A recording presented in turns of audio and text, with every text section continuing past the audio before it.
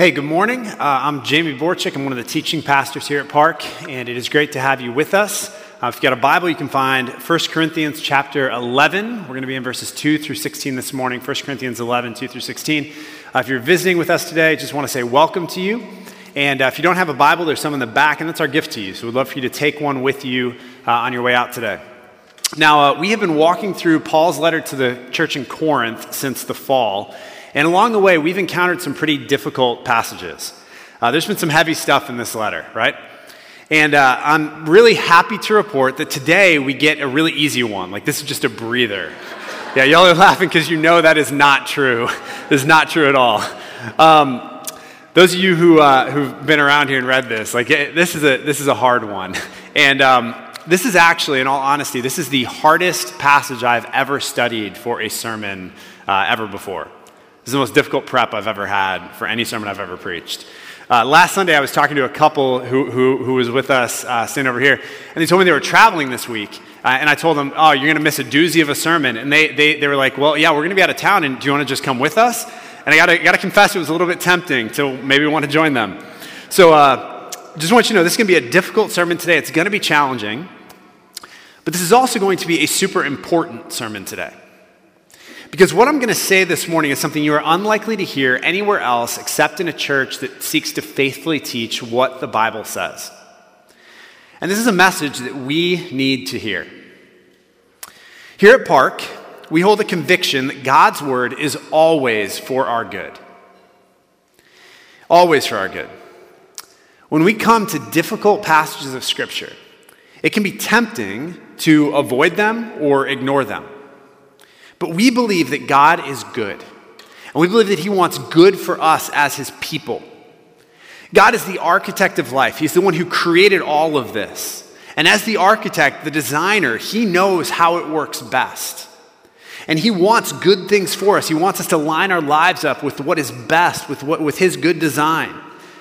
And His design is good and it is beautiful. And in His word, what He's given us, in a sense, is kind of the blueprint for life. This is the manual for how life works best. And that blueprint, this book, this word, it is good and it is beautiful. And so when we come to difficult passages like the one we're in today, we approach them knowing that all of this is good and all of this is beautiful and all of this is for our good. Now, last week we finished up a section of 1 Corinthians where Paul focused on the issue of idolatry. That was chapters 8 through 10. And today we begin a new section of the letter that's focused on the issue of corporate worship. In chapters 11 through 14, Paul is dealing with all kinds of issues related to what happens when the church comes together and gathers corporately. This was, in a sense, it was first century worship wars. And Paul's given us some instruction for this kind of gathering. And where he begins in our passage today is with the issue of women and men in the church. And these verses are some of the most confusing and contested in the New Testament. Scholars have spilled a lot of ink writing about what Paul wrote here.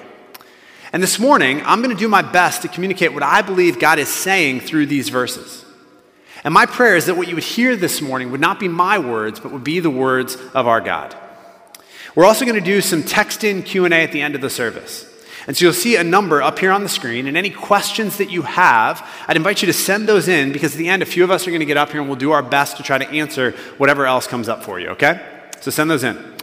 Now, I've been hyping this up, and now it's time for you to see for yourself. So everybody take a deep breath. Okay, you ready? This is the Word of God, 1 Corinthians 11, 2 through 16. The Apostle Paul writes, "Now I commend you, because you remember me in everything and maintain the traditions even as I delivered them to you. But I want you to understand that the head of every man is Christ, the head of woman is man, and the head of Christ is God. Every man who prays or prophesies with his head covered dishonors his head, but every woman who prays or prophesies with her head uncovered dishonors her head, since it is the same as if her head were shaven. For if a woman will not cover her head, then she should cut her hair short. But since it is disgraceful for a woman to cut off her hair or shave her head, let her cover her head. For a man ought not to cover his head, since he is the image and glory of God, but woman is the glory of man. For man was not made from woman, but woman from man. Neither was man created for woman, but woman for man. That is why a woman ought to have a symbol of authority on her head because of the angels. Nevertheless, in the Lord, woman is not independent of man, nor man of woman. For as woman was made from man, so man is now born of woman. And all things are from God. Judge for yourselves. Is it proper for a woman to pray to God with her head uncovered? Does not nature itself teach you that if a man wears long hair, it is a disgrace for him? But if a woman has long hair, it is her glory? For her hair is given to her for a covering. If anyone is inclined to be contentious, we have no such practice, nor do the churches of God. Easy peasy, right? We can just go home. Got it? Okay. Let me pray and ask for the Lord's help as we look at this. Father, we do thank you for your word. This is, as we've just seen, a really challenging text. There's a lot of hard stuff in here. And we need your gracious help today to understand what you would say to us through these words.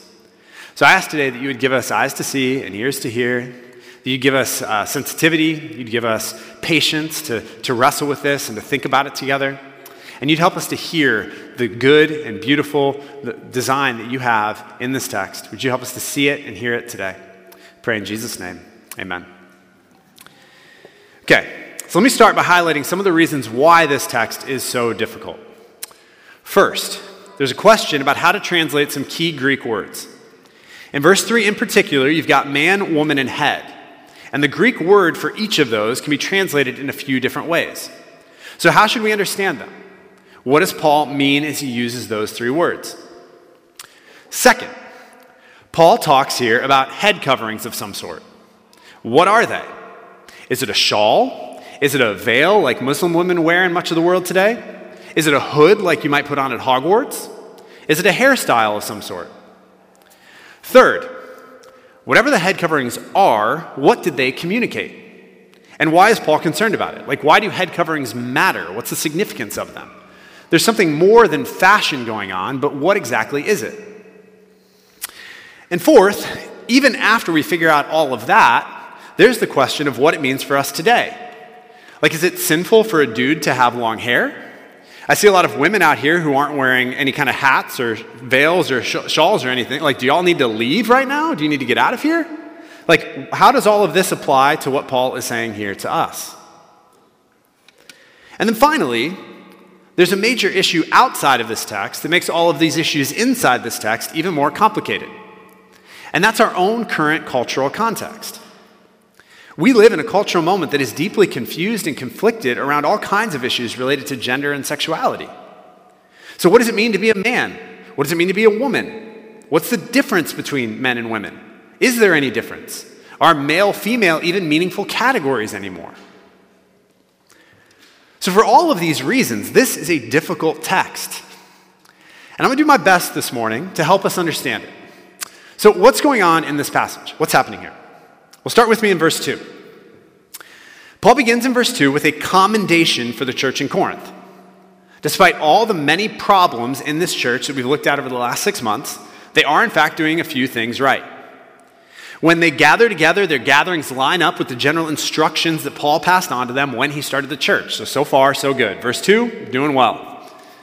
But that commendation, it lasts a grand total of one verse. Because in verse 3, Paul gets into a clarification. They're doing some things right, but they still need further instruction.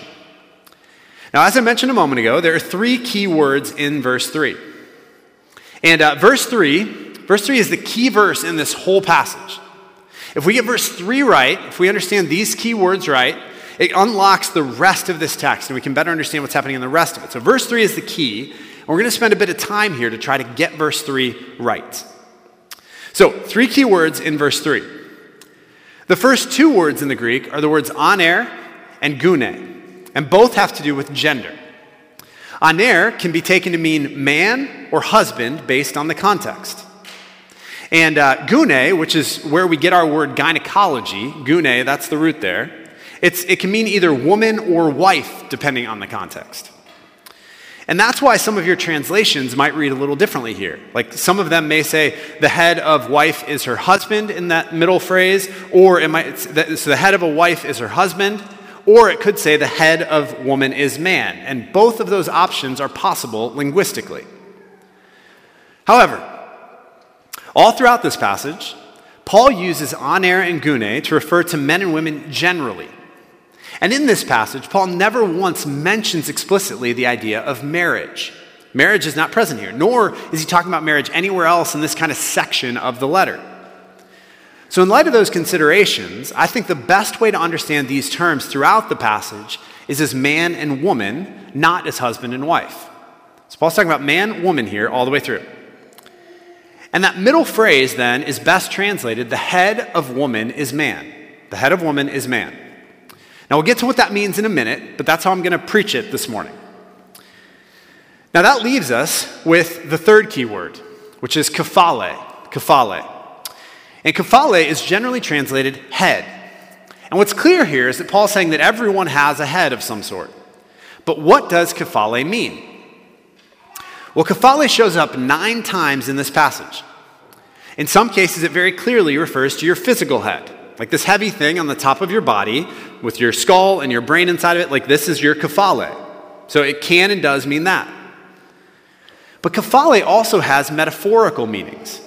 And whole forests have died to make the paper for the volumes of scholarly debate over those metaphorical meanings. Like when you look at the commentaries, there's chapter after chapter on kephale. There's a lot written on this stuff.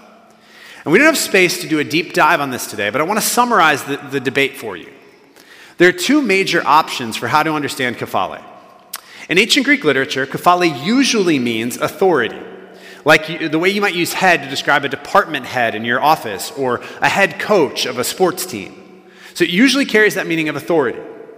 But it can also mean the idea of source, like the place from which something comes, kind of like we would say like the headwaters of a river.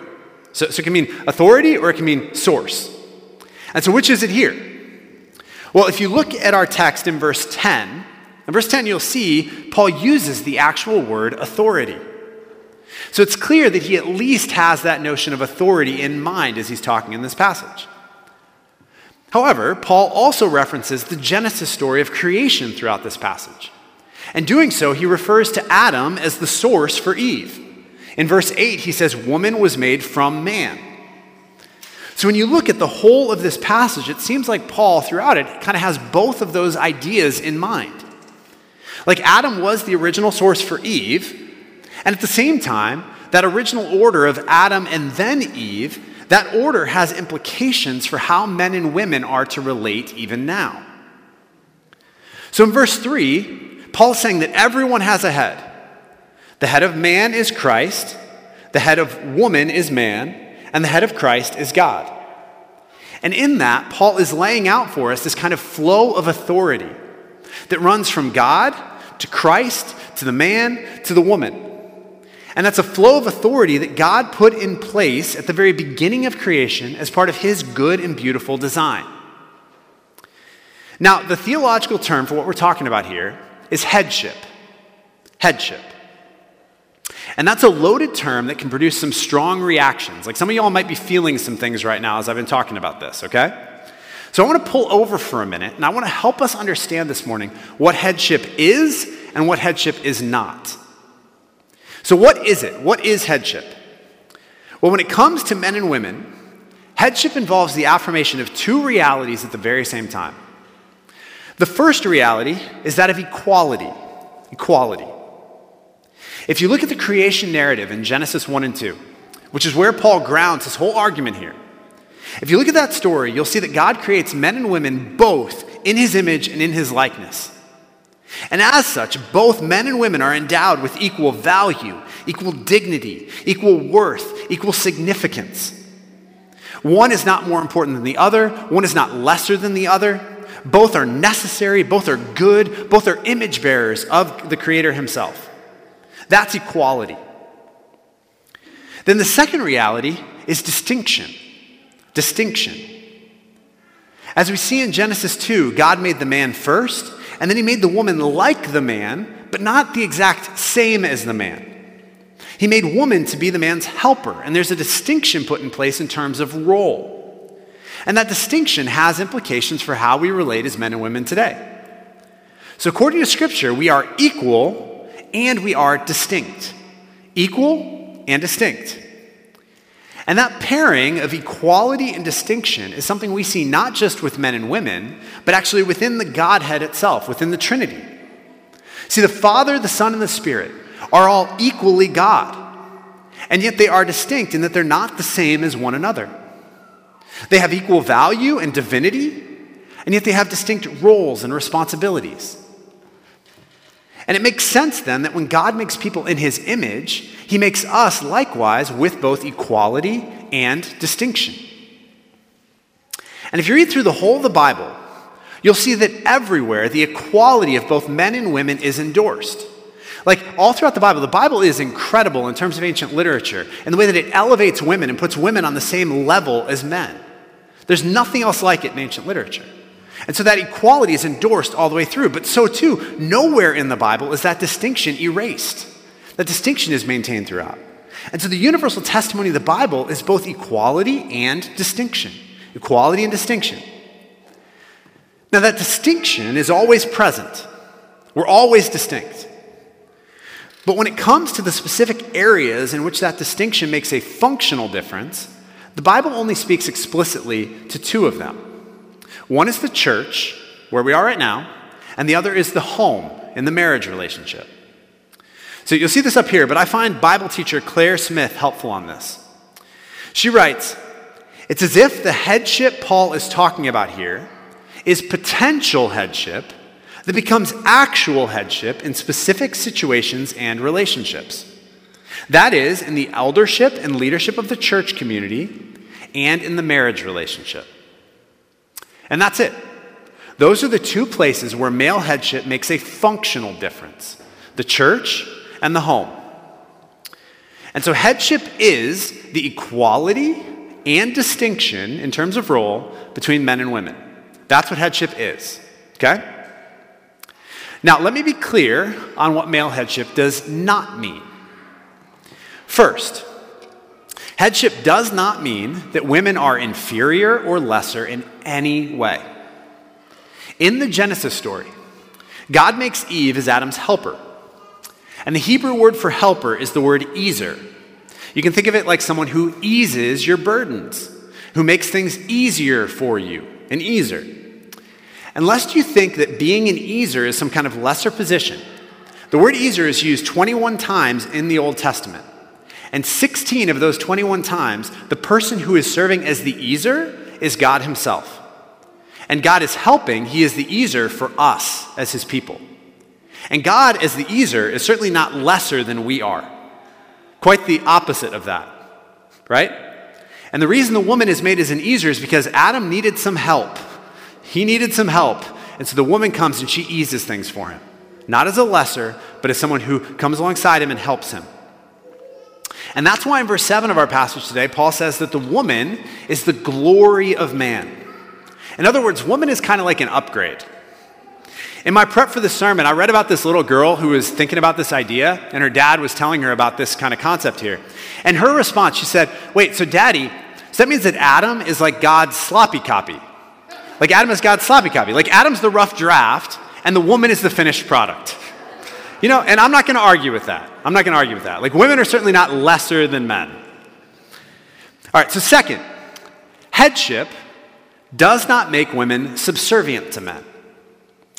In Ephesians chapter 5, which you'll see up here, Paul gives clear commands based on male headship to husbands and to wives. To the wives, he says, "Submit to your own husbands as to the Lord."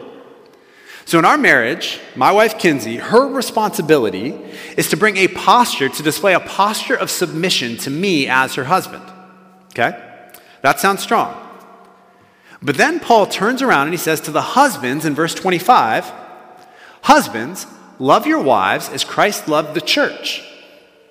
And how did Christ go about loving the church? What did he do for the church? He died for the church. So Kinsey's responsibility is to submit to me. But my responsibility is to do what? It's to die for her, right? So my responsibility is to die. It's to lay down my life, to lay down my rights, to lay down my desires for her sake. So for this reason, Pastor Tony Evans says this. He says that spiritual headship for the man is not licensed to do what you want to do, but empowerment to do what you ought to do. Spiritual headship for the man is not licensed to do what you want to do, but empowerment to do what you ought to do, which is lay down your life for your wife. Now, what that looks like in practice is going to vary from marriage to marriage. But when you really live that out fully, it is beautiful. Because what ends up happening is that both husband and wife are serving one another. They're giving themselves for the other. And y'all, that's a recipe for a really beautiful marriage. Third, headship does not imply independent decision making. When Kinsey and I are making a decision, I do not just do whatever I want to do. Rather, we talk about it. I listen to her and she listens to me, and we seek to come to a consensus. Now, in the event that we are divided after we discuss and pray about it, I hold the tie-breaking vote as the head. And yet, as the head, I have a responsibility to use that tie-breaking vote in a way that loves and serves my wife like Christ loved and served the church. To do what I believe is best, not just for me, but what I believe is best for her and for us overall. And I'm responsible to God for what I do with that. Now, when Kinsey and I do premarital counseling with engaged couples, we always ask them to read this book that you'll see up here, The Meaning of Marriage by Tim and Kathy Keller. If you're a newly married couple or an engaged couple or even a dating couple, I highly recommend checking this book out. It gives a great framework for marriage. And in this book, Kathy Keller gives the best real-life example of this decision-making principle that I've ever seen. Kathy shares that when they were making this decision about whether or not to move to New York City, and her husband Tim really wanted to do it. He thought, this is the right move, this is what we should do. And Kathy really did not want to do it. She did not want to move to New York City. And so they were at this impasse. And the time finally came where they had to make a decision about it. And Tim came to her and he said to her, okay, look, if you don't want to go, if you don't want to do it, if you're not all in on this, then we won't go. We're not going to do it. We're out. And I love the way she responded to him. She responded to him with this line. She said, oh, no, you don't, you coward. You are not making me bear the weight of this decision. You have to make it. You have to make it. You see, before God as the head, Tim bore the ultimate responsibility of making the decision for his family. And he was responsible to God to make the best decision he could for his wife and his family, but he had to make it. And so again, spiritual headship is not licensed to do what you want to do, but empowerment to do what you ought to do. Headship does not mean independent decision-making. Fourth, headship does not mean that women cannot lead in the church. At Park, we hold to a biblical position of male eldership, that those who act as the elders in the church, in that office of elder, are qualified men. We believe the office of elder is reserved only for qualified men. And that modifier, qualified, is critical. It's not just that men in the church lead all the women in the church. It's that qualified men, that narrow set of qualified men, lead the church. But even with that one office restricted, there remain lots of other spaces within the church where women can and should lead. This passage we're looking at today, it assumes that women are in fact doing so.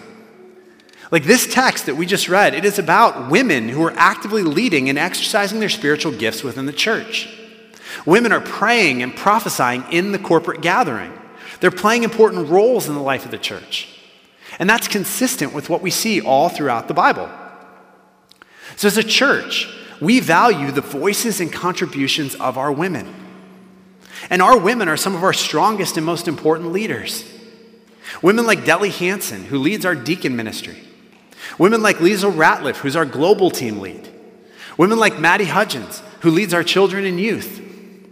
Like these women and countless other women who lead small groups and serve their neighbors and speak into the decisions that we as elders are making on behalf of the church. These women, in many ways, are like the backbone of the church. They're incredible.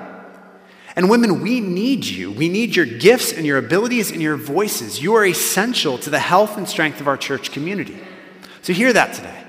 Headship does not in any way mean that women cannot lead in the church. And finally, headship does not mean that women cannot lead in society.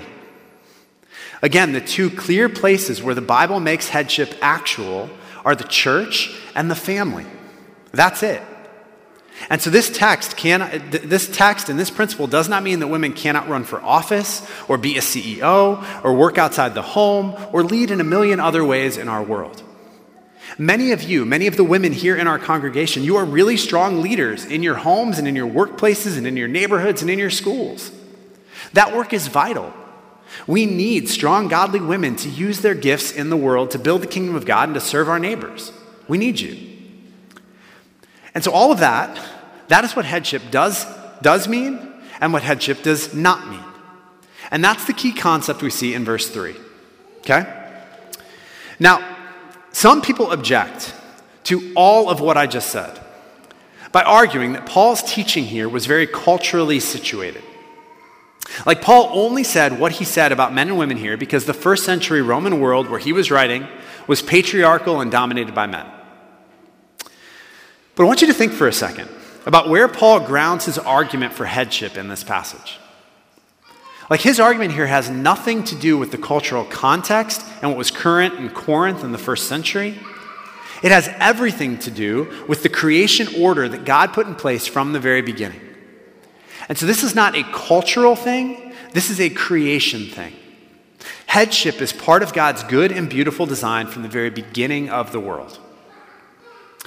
So in verse 3, as Paul is beginning this section of the letter, dealing with corporate worship, he starts by establishing this principle of male headship.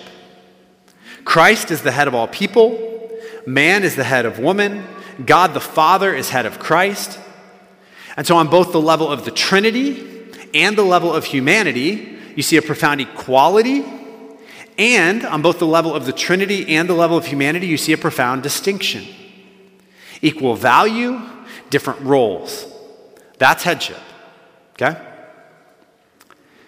Now, there is a lot left in this text, and we still need to talk about it. So look with me at verse 4. With the principle of headship established, Paul then gives instructions for expressing that principle in public worship. So he says, and you'll see my clarifications on this slide, he says, every man who prays or prophesies with his physical head covered dishonors his spiritual head, which is Christ. But every woman who prays or prophesies with her physical head uncovered dishonors her spiritual head, which would be man. Now, Paul is talking here about clothing and conduct during the actions of prayer and prophecy when the church is gathered together. Prayer is pretty self-explanatory. Prayer is talking to God, and people get up. You've had people pray up here today. You've seen what that is. Prophecy, we're going to talk about a lot more in the coming weeks, but in short, it's words of encouragement or exhortation for the church. It's not authoritative on the same level that like preaching would be, but it's still a word spoken for the purpose of building up the body of Christ when the church is gathered together. And you can see Paul's basic instruction at the end of verse 6 and the beginning of verse 7. Paul says to the woman, he says, let the woman cover her head. And then he goes on and he says, and a man ought not cover his head. So in short, Paul says that women in the church should pray and prophesy with their heads covered by a hood or a scarf or a veil of some type. And men should pray and prophesy with their heads uncovered. So women are covered and men are uncovered. Women are covered and men are uncovered. Tracking with that? Now why? What's the significance of these head coverings? Well, in our culture today, certain clothing choices send certain messages. So for example, I love to play basketball. And when I show up in the gym and I'm playing basketball and we're about to pick teams, if I'm looking around and there's a dude in the gym, and some of you hoopers know where I'm going with this, if there's a dude in the gym who's wearing running shoes, I'm not picking that guy for my team. Because if you show up in the gym and you're wearing running shoes, it sends the message to me that you're not a real hooper. Because a real hooper is going to show up in basketball shoes, right? So sorry, I'm not drafting you. Maybe you'll prove me wrong, but clothing choices send certain messages. So what message did head covering send? Historian Kyle Harper has written a book called From Shame to Sin that kind of traces the development of gender and sexuality norms in the ancient Roman world based on the influence of Christianity. And he says this in From Shame to Sin. He says, Roman women in late antiquity were to be marked above all else by pudicitia, which is the Latin word for modesty. And for a mature woman, for an adult woman, to wear her hair unveiled was one of the chief signs of sexual immodesty. So what a head covering communicated culturally was modesty. And uncovered hair communicated the idea of sexual availability. Now in Corinth at the time, it seems like that cultural norm was kind of in flux. It was starting to change. So some women culturally were deliberately pushing the boundaries and starting to let their hair out. And some of those women were showing up in church with their hair down. And so what message, when they did that, if a woman walked into church with her hair down, pushing those boundaries, what message was she sending when she did? Well, whether intentionally or unintentionally, with hair down in the church, she would be communicating to all the men in the room that she was sexually available. And that kind of action, if it came from a married woman, for example, would bring a lot of shame on her spiritual head, on her husband. It would be like a married woman today showing up and taking off her wedding ring and saying, hey, look at me, here I am, look at me. It would be sending that same kind of message. And in an honor-shame culture like first century Corinth, that kind of action would certainly make her husband look really bad. It would bring shame upon her husband. And even if a woman wasn't married and she showed up with her hair down in church, that kind of action and the message that it was sending would create a significant distraction during the worship gathering. It caused people to start thinking about that rather than thinking about God. Now, similarly, from a cultural standpoint, for a man to cover his head would be equally problematic. Because men in first century Corinth didn't wear head coverings. It wasn't a man's thing. Nor, as you see in verse 14, did men wear long hair. Like long hair and head coverings were women's things. And so if a man showed up in worship, either wearing a shawl or having long hair, it would send a message that would contradict God's creation order. It would be a man looking like a woman, which would undermine God's glorious design, which would distract others from worship, and would thereby bring shame rather than honor to Christ, who is the spiritual head over all of us. And so Paul says, in light of all that, women, cover your heads, men, don't, and also don't wear long hair. So that's what's going on with head coverings here. Make sense? Now, presumably, all of that was relatively simple to apply for Paul's original readers. But we live in a very different cultural context today. So how does this apply to us? What does all of this mean for us today? Well, J.D. Greear points out that there are two errors you can make with a passage like this. On the one hand, you can over-apply it. So we could take this very literally, and we could stop the service right now, and we could send all the women out to go find some shawls, and we could send all the men who have long hair, Andrew, we could send you to find a barber to go get a haircut right now before we come back and we continue worshiping. So we could do that. On the other hand, we could under-apply this passage. We could say that this was only for Corinth in the first century, and there's nothing here for us. Like, we don't need to do anything differently. This does not apply because it was only for them. Well, I think you know this, but both of those options are missing the point. See, what Paul and other biblical writers often do is they express a universal principle, and then they apply it in culturally appropriate ways. I'll give you a different example from the Bible. So in Romans 16:16, Paul tells the Romans to greet one another with a holy kiss. Now, I've visited a variety of churches in the U.S. and around the world over the years. And in some places, like in Italy, for example, a holy kiss is a very culturally appropriate. So like if I'm in Italy and you walk into a gathering, you might give a baci, you might on the cheek, you might do that little deal, right? A holy kiss, it's a warm cultural greeting. But if you go to where I grew up in suburban Ohio, like what people do in suburban Ohio is they shake hands. Nice to see you. Nice to meet you. And if I went in to kiss somebody like that in suburban Ohio, I might walk away with a slap on the face because it communicates something different culturally. Personally, I'm all about bro hugs and high fives. Like, you can dap me up. Like, I'm good with that. But the principle of that command that Paul gives to the Romans is to greet each other warmly. Greet each other warmly. And how you express that is going to vary differently based on the cultural context you find yourself in. So, universal principle applied in culturally appropriate ways. Now, what makes this challenging here in Rogers Park is that our cultural context is pretty complex. We're a church in a neighborhood filled with cultures from literally all over the world. And we want to be a church where people from all of those varied cultures can feel at home. And so within our church, we need to hold tightly to the universal principles while simultaneously holding lightly to our own cultural norms. We need to hold tightly to the universal principles while holding lightly to the universal or to the cultural norms. And we need to give space within the church for a variety of different cultural expressions. So, what is the principle in this passage? One of the key concepts that runs through this passage is this idea of honor. You see the words dishonor and disgrace and shame and glory sprinkled throughout this text. And those words point us to the universal principle in this text, which has to do with honor. Honor is the key idea. So above all, we are to honor God. In the hierarchy of heads that Paul mapped out in verse 3, the head of all heads is God himself. And what everyone else does in that hierarchy either honors or dishonors God as the ultimate head. And Paul's concern here is that God would be honored. That what we do in worship and what we do in all of life would bring honor and glory to God and not to us. He is the focus of worship, and he is the focus of life. It's not about us, it's about him. And so we honor him. But how do we do that?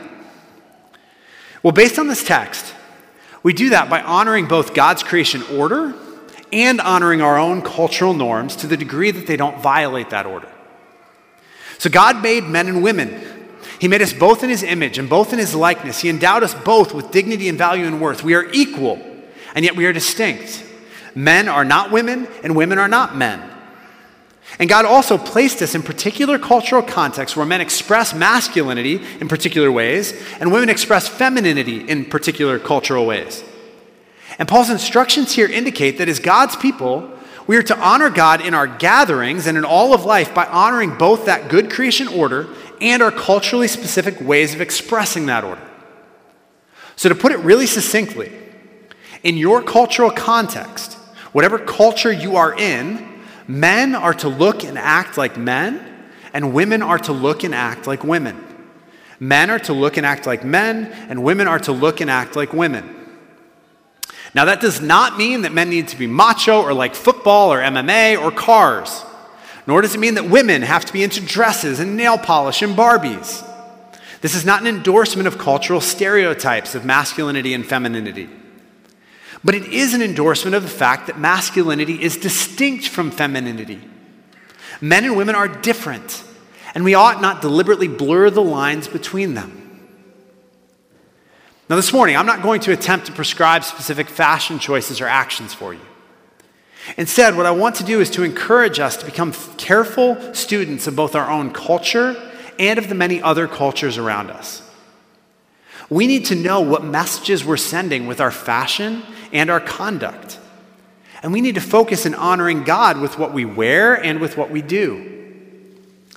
See, Western culture in general today is obsessed with self-expression and pushing the boundaries of gender and sexuality.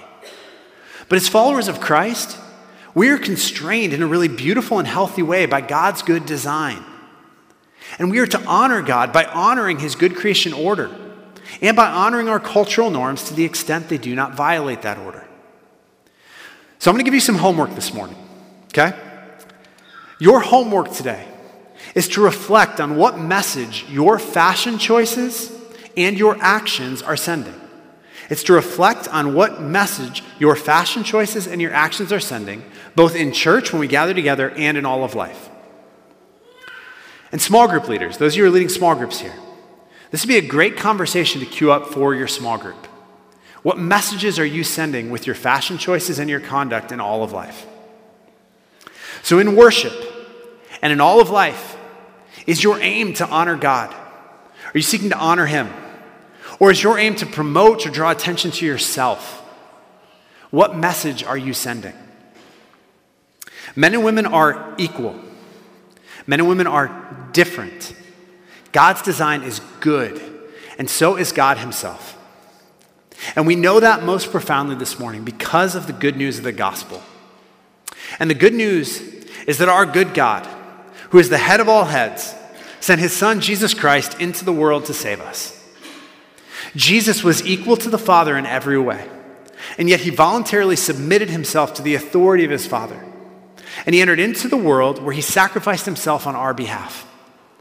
On the cross, he took not only our sin, but also our shame.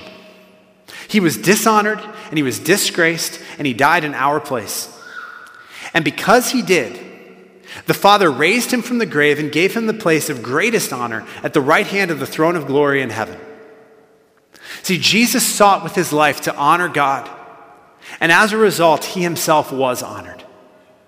And today, Jesus sits on that throne, sharing in God's glory for all eternity.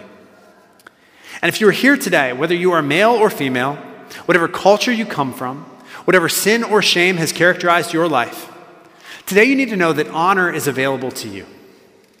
If you will trust in Jesus Christ, what he promises to do is to take your shame, and he promises to honor you with everlasting life. And if you will honor him with your life, you too can know that you will bask in glory, giving honor to our great God forever and ever. That's the good news of the gospel. Now, before I close in prayer, I want to remind you that during our final worship song, there's going to be some deacons and elders up here.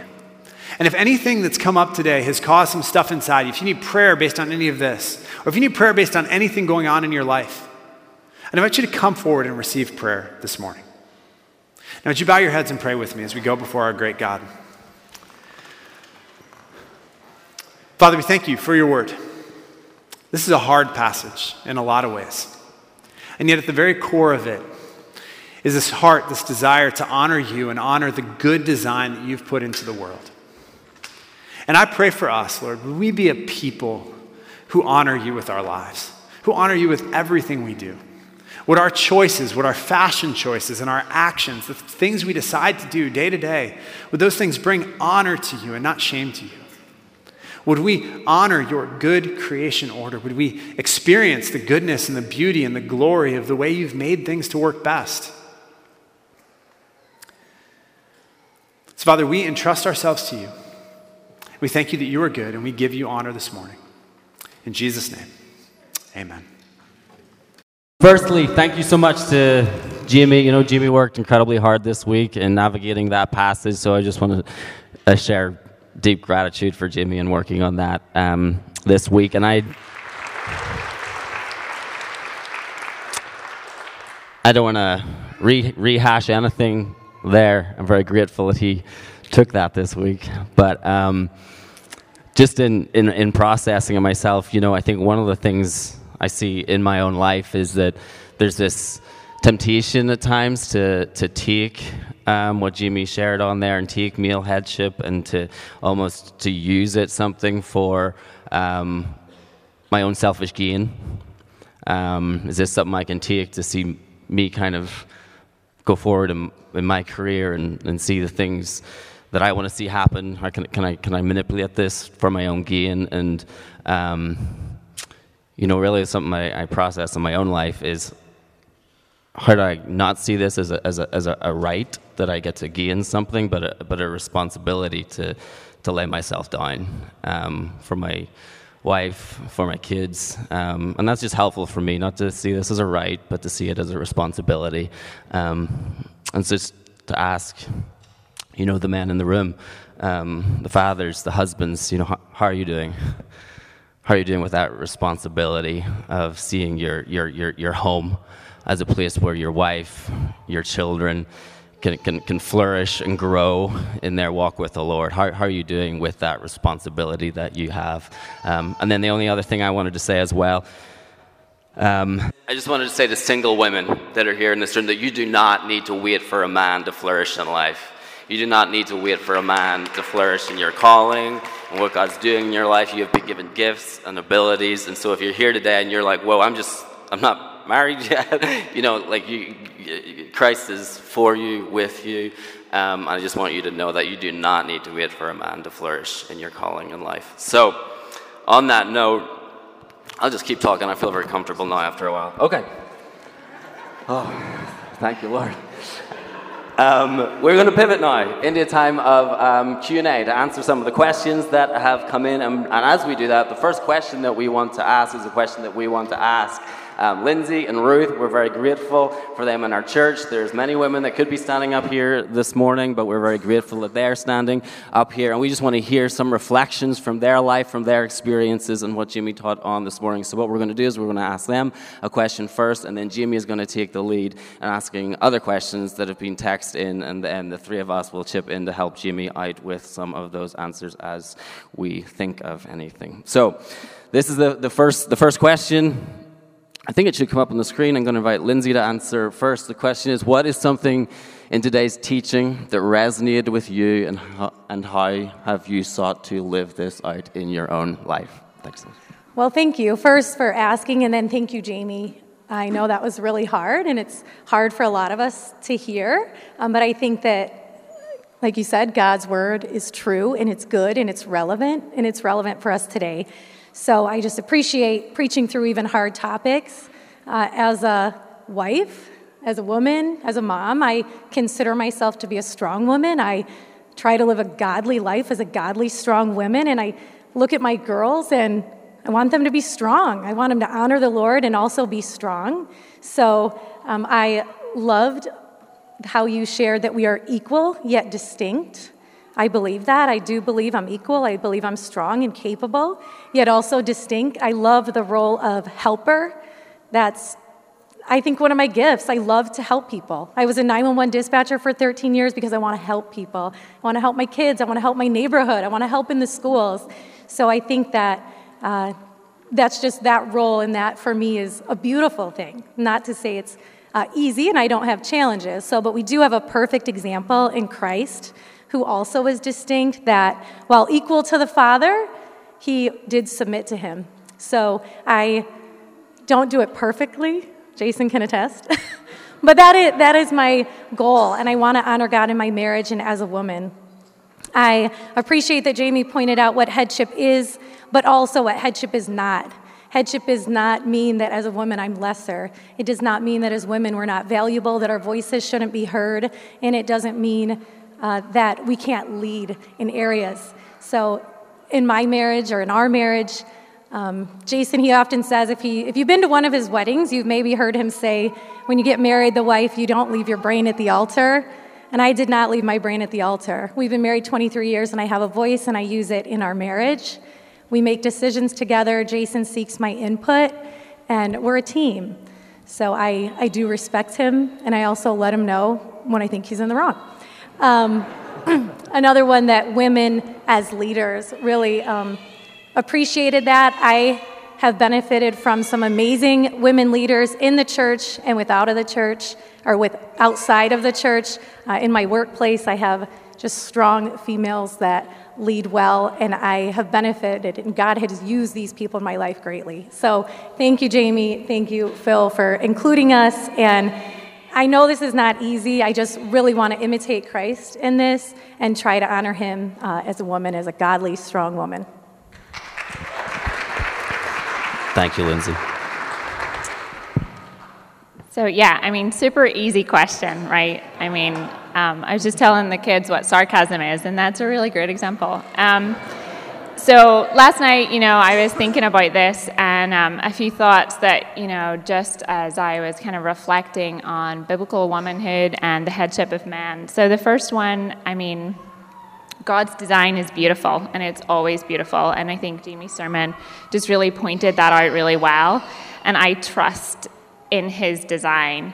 I kind of see God's design all around me, right, in creation, and I have these opportunities, when you have little kids, to wonder at, snowflakes and the detail and the beautiful, design of how that works so intricately. The kids told me the other day there's 20,000 different types of bees, and they all have a purpose and a job, and they all work together, and that was God's design.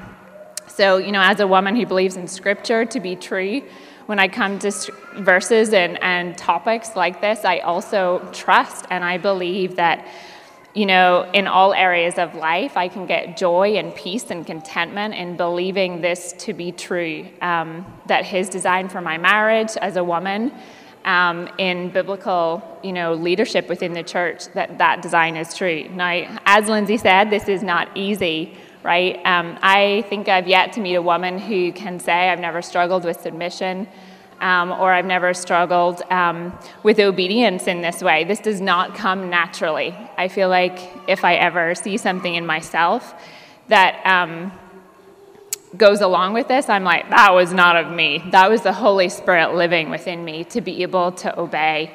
And, this is not an easy one and done thing. We are continually living out obedience in this way. And so really, unfortunately, my next really thought is that we are living it out in an imperfect world. The world is broken and there is sin around us. And we have to remember that God's design is aspirational. We aspire to this, but we are not living in a perfect scenario. Phil is not perfect. I am not perfect. Our marriage is not perfect. The church is not perfect. And we get hurt. So I try to think of a couple of stories to illustrate this. Phil's real excited about that, and just how we can respond, I think, as women. So the first one, and I mean, these are kind of cringe stories. Did I say that right? Cringy? Just cringe. Okay, we talked about that. So the first one, I mean, Phil and I have made decisions together about where to live in the world. We have moved, internationally several times, and we lived in China for a while. We came to Chicago. Phil was studying at Moody. And I had a little 1-year-old Summer in tow, and we joined a small group. And someone just jokingly referred to me as a trailing wife. And I mean, that was not how I perceived my role or my job or my calling as a woman and as Phil's wife. And then there was, on another occasion, I was chatting with someone after working for many years in the city and serving here, and I felt like this person should have known my name. And after the conversation, it was clear that they had no idea who I was. So I think those are just examples of how within the church and in life we are working within a broken system and example. The big point does not drive me to diminish God's beautiful design, which I believe to be true. And rather, it should send us as women and me to Christ. Christ knows my name. He knows my value. He knows my worth. He calls me beautiful daughter. And we have to continually, again, to remember those disciplines, that this is not a one-and-done thing. We are continually looking to Christ for affirmation, to find worth, value, and appreciation from him. Which, finally, my last thought was really, we look at Scripture, and Jamie pointed this out, and we just see all through, from Genesis to Revelation, women have immeasurable worth. Single, married, young, old, whatever season of life, it's just full of examples of women who were honored, esteemed for their place, in the early church and in proclaiming the gospel. The women, I love Easter because the women were at the cross and at the feet of Jesus when, he passed away. And then they were the first honored to see him, when he rose again. So, just the honor that the Lord bestowed on us. Just excitement, I think, to end with, for the women at Rogers Park. What if we encouraged one another, built one another up in our obedience to Christ and kind of living out this good design for our lives? So, really great design, broken world, but the opportunity to live counterculturally in this way is really beautiful. Thank you, Lindsay. Thank you guys so much for just being up here today, but also just for what you guys do in the church. We're just very, very grateful for you both. Okay, we're going to go to some questions here. We've got 4 questions. Our first question that we're going to look at is, how should mothers think about their authority over their sons? When do those sons become men with authority over their mothers? Yeah, that's a really good question.